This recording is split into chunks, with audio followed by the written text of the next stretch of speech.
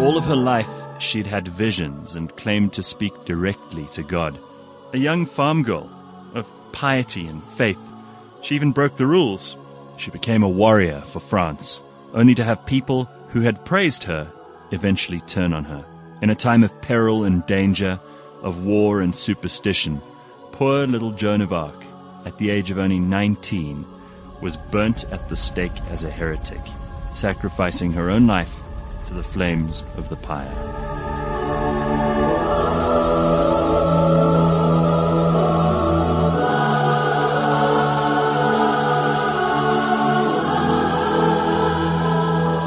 This is Blind History, where we unpack some of the most well-known people from history, some of the people who made the world what it is today. And I am with Anthony Mederer, and we're talking Joan of Arc. So we go from one saint to another. Both of these women had to wait until after they were dead to be proclaimed saints, which usually happens, but the stories are very different. Joan of Arc was very young when she died, and in those short years that she was alive, she made enormous political difference in Europe.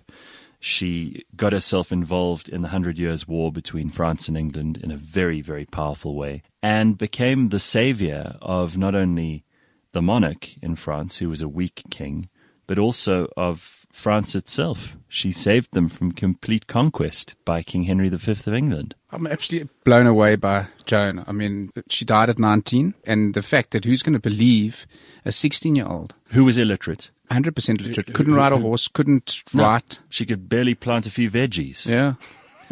And you know that the facts are all there. She was there at the coronation of Charles VII. It's just incredible. Yeah. But maybe just to paint the picture briefly, the 100-Year War started with Edward III because there's a long history of the English and the French, and in terms of the English having right to France or parts of France. And Edward wanted France, and ultimately that started the 100-Year War. And she was fundamentally definitely the start of the ending of that 100-Year War. It probably pinnacled with Henry V.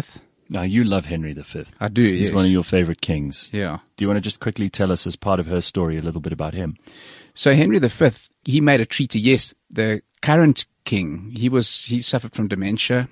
Charles VI, the French, the French king. And they weren't a very strong line genetically, the Valois branch of the French monarchy.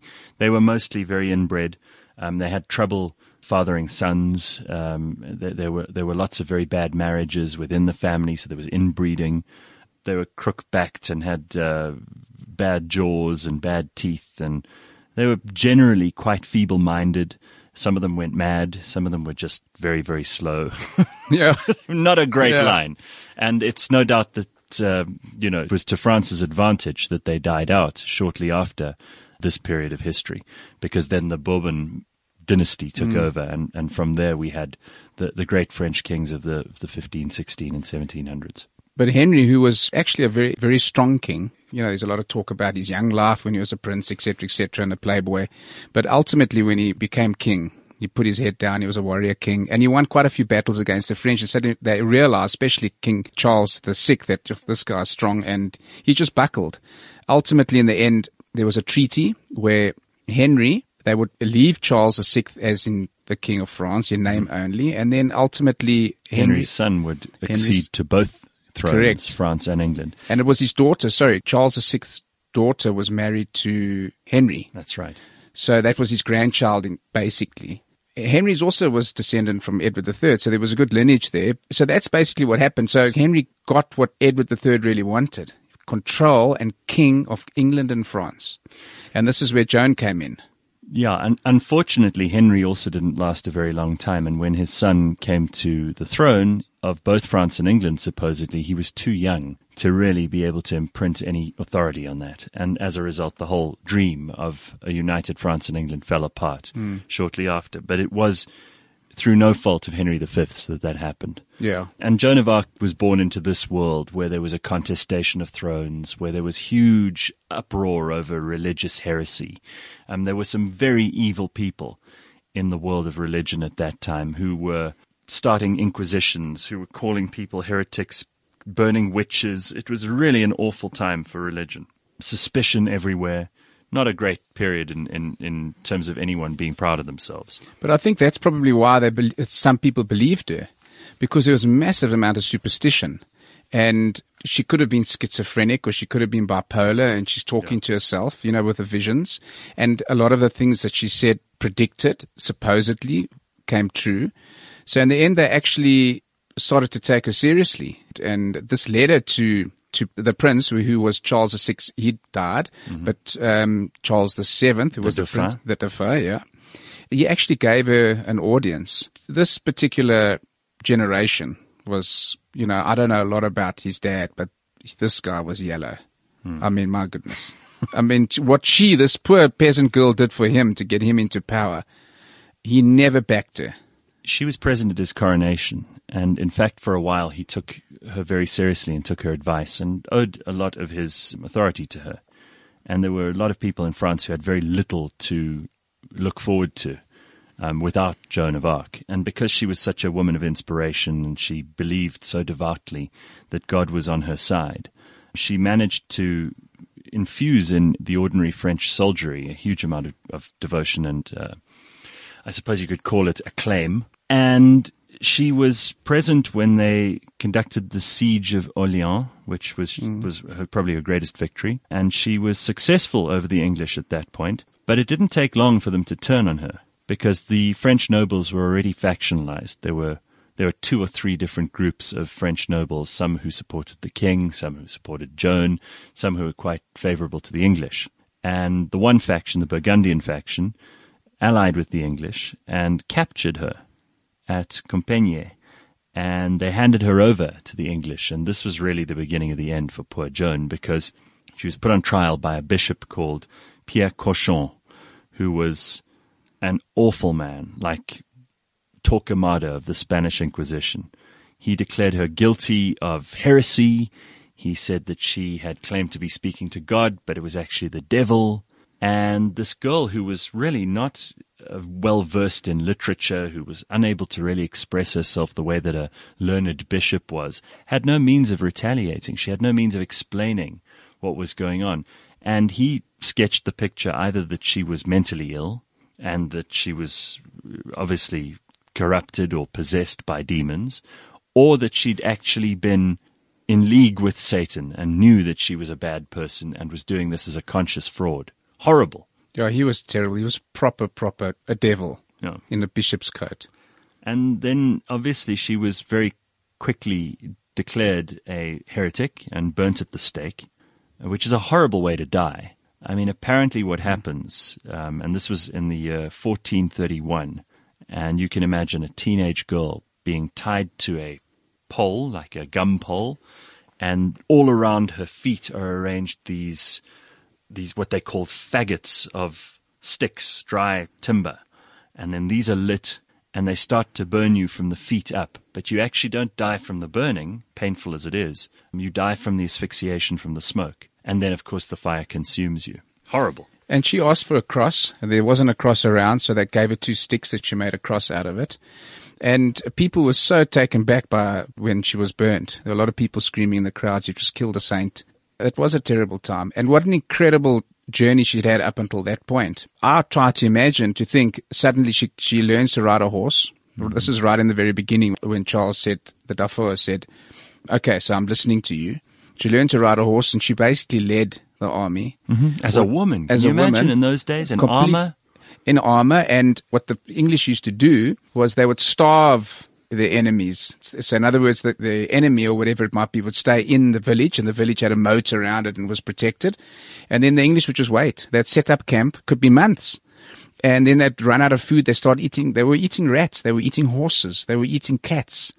And the English were asleep. She managed to get into, with 200 of her soldiers, get into Orléans, and with food and more livestock. I don't know what the English were doing.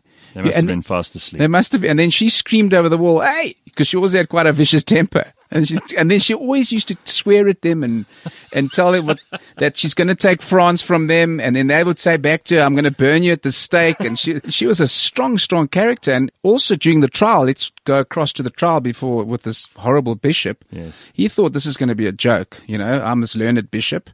And this is a peasant girl. She can't even sign her name. And she was so strong in her defense and unwavering.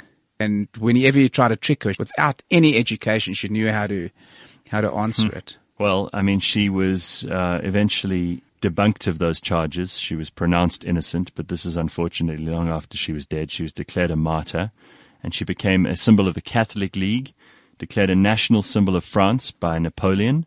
She was beatified and canonized in the 1900s, and she's now one of 9 secondary patron saints of France. So she has remained a popular figure in literature, in painting and sculpture and other cultural works since that very ugly death of hers. And many famous writers, playwrights, filmmakers, artists, and composers have created and continue to create cultural depictions of her. We don't know how she actually looked.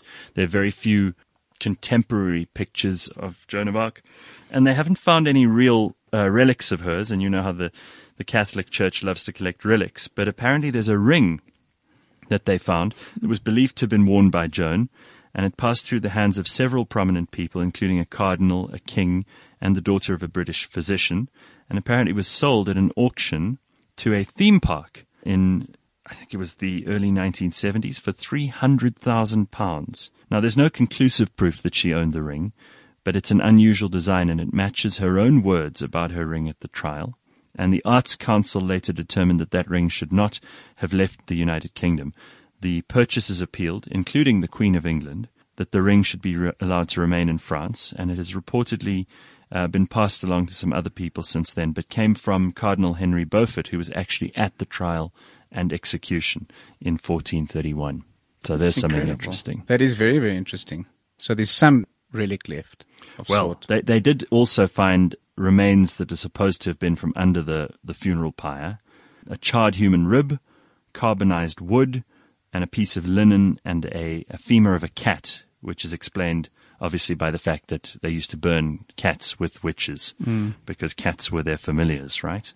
But they actually did forensic research on this stuff, and they found actually that those relics came from an Egyptian mummy in the 6th or 3rd century BC, and the charred appearance was the result of embalming substances, not from combustion. And they decided, no, these were completely fake. So they have been, I suppose, outed as hoaxes. But there's no actual physical evidence of Joan, but we know that she had to have existed. And of course the French crown was saved by her, so we know that politically she had enormous influence too. Oh, there was definitely massive influence. I don't know, Gareth, 6 years? You know, what's interesting about Joan, and I suppose some of the other women in this part of the series, is that you either are born to power, or you have power thrust upon you, or in the case of Joan, you rise to power through your own force of nature. And this woman had no advantage in her birth. She had no special skills or talents other than being fierce and absolutely devoted to God. And yet she rose to be effectively the leader of France in a time where there were only men, and in a time where if you weren't royal, you didn't have a hope in hell. And here she was, taking to the fore, taking to the battlefield, and as you say, just an unapologetic, strident, powerful, assured woman of great warrior potential, and someone who actually ended up fighting some of the greatest soldiers of her time. And very charismatic. To be able to just come, pitch up and lead. I don't know what she was hearing. You know, she was hearing voices, etc., the saints. Yeah, there's still people today who are hearing things. Yeah, she took that. She said, I got to save this yellow-bellied prince. Yeah. So, you know, that part of the story, it doesn't wash with me. It's just, they basically offered ransom. They said, look, we've captured her. You pay me for her. The English offered 10,000. I'm not sure what the currency was at the time, but they offered, which was a significant amount of money. The French offered 6,000 and the Dauphin offered 0. So ungrateful. Exactly. Yeah.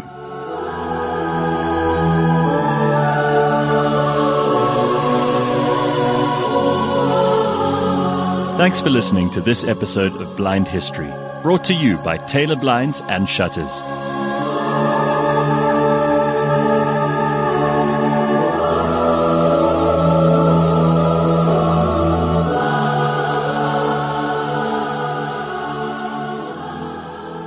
This is CliffCentral.com.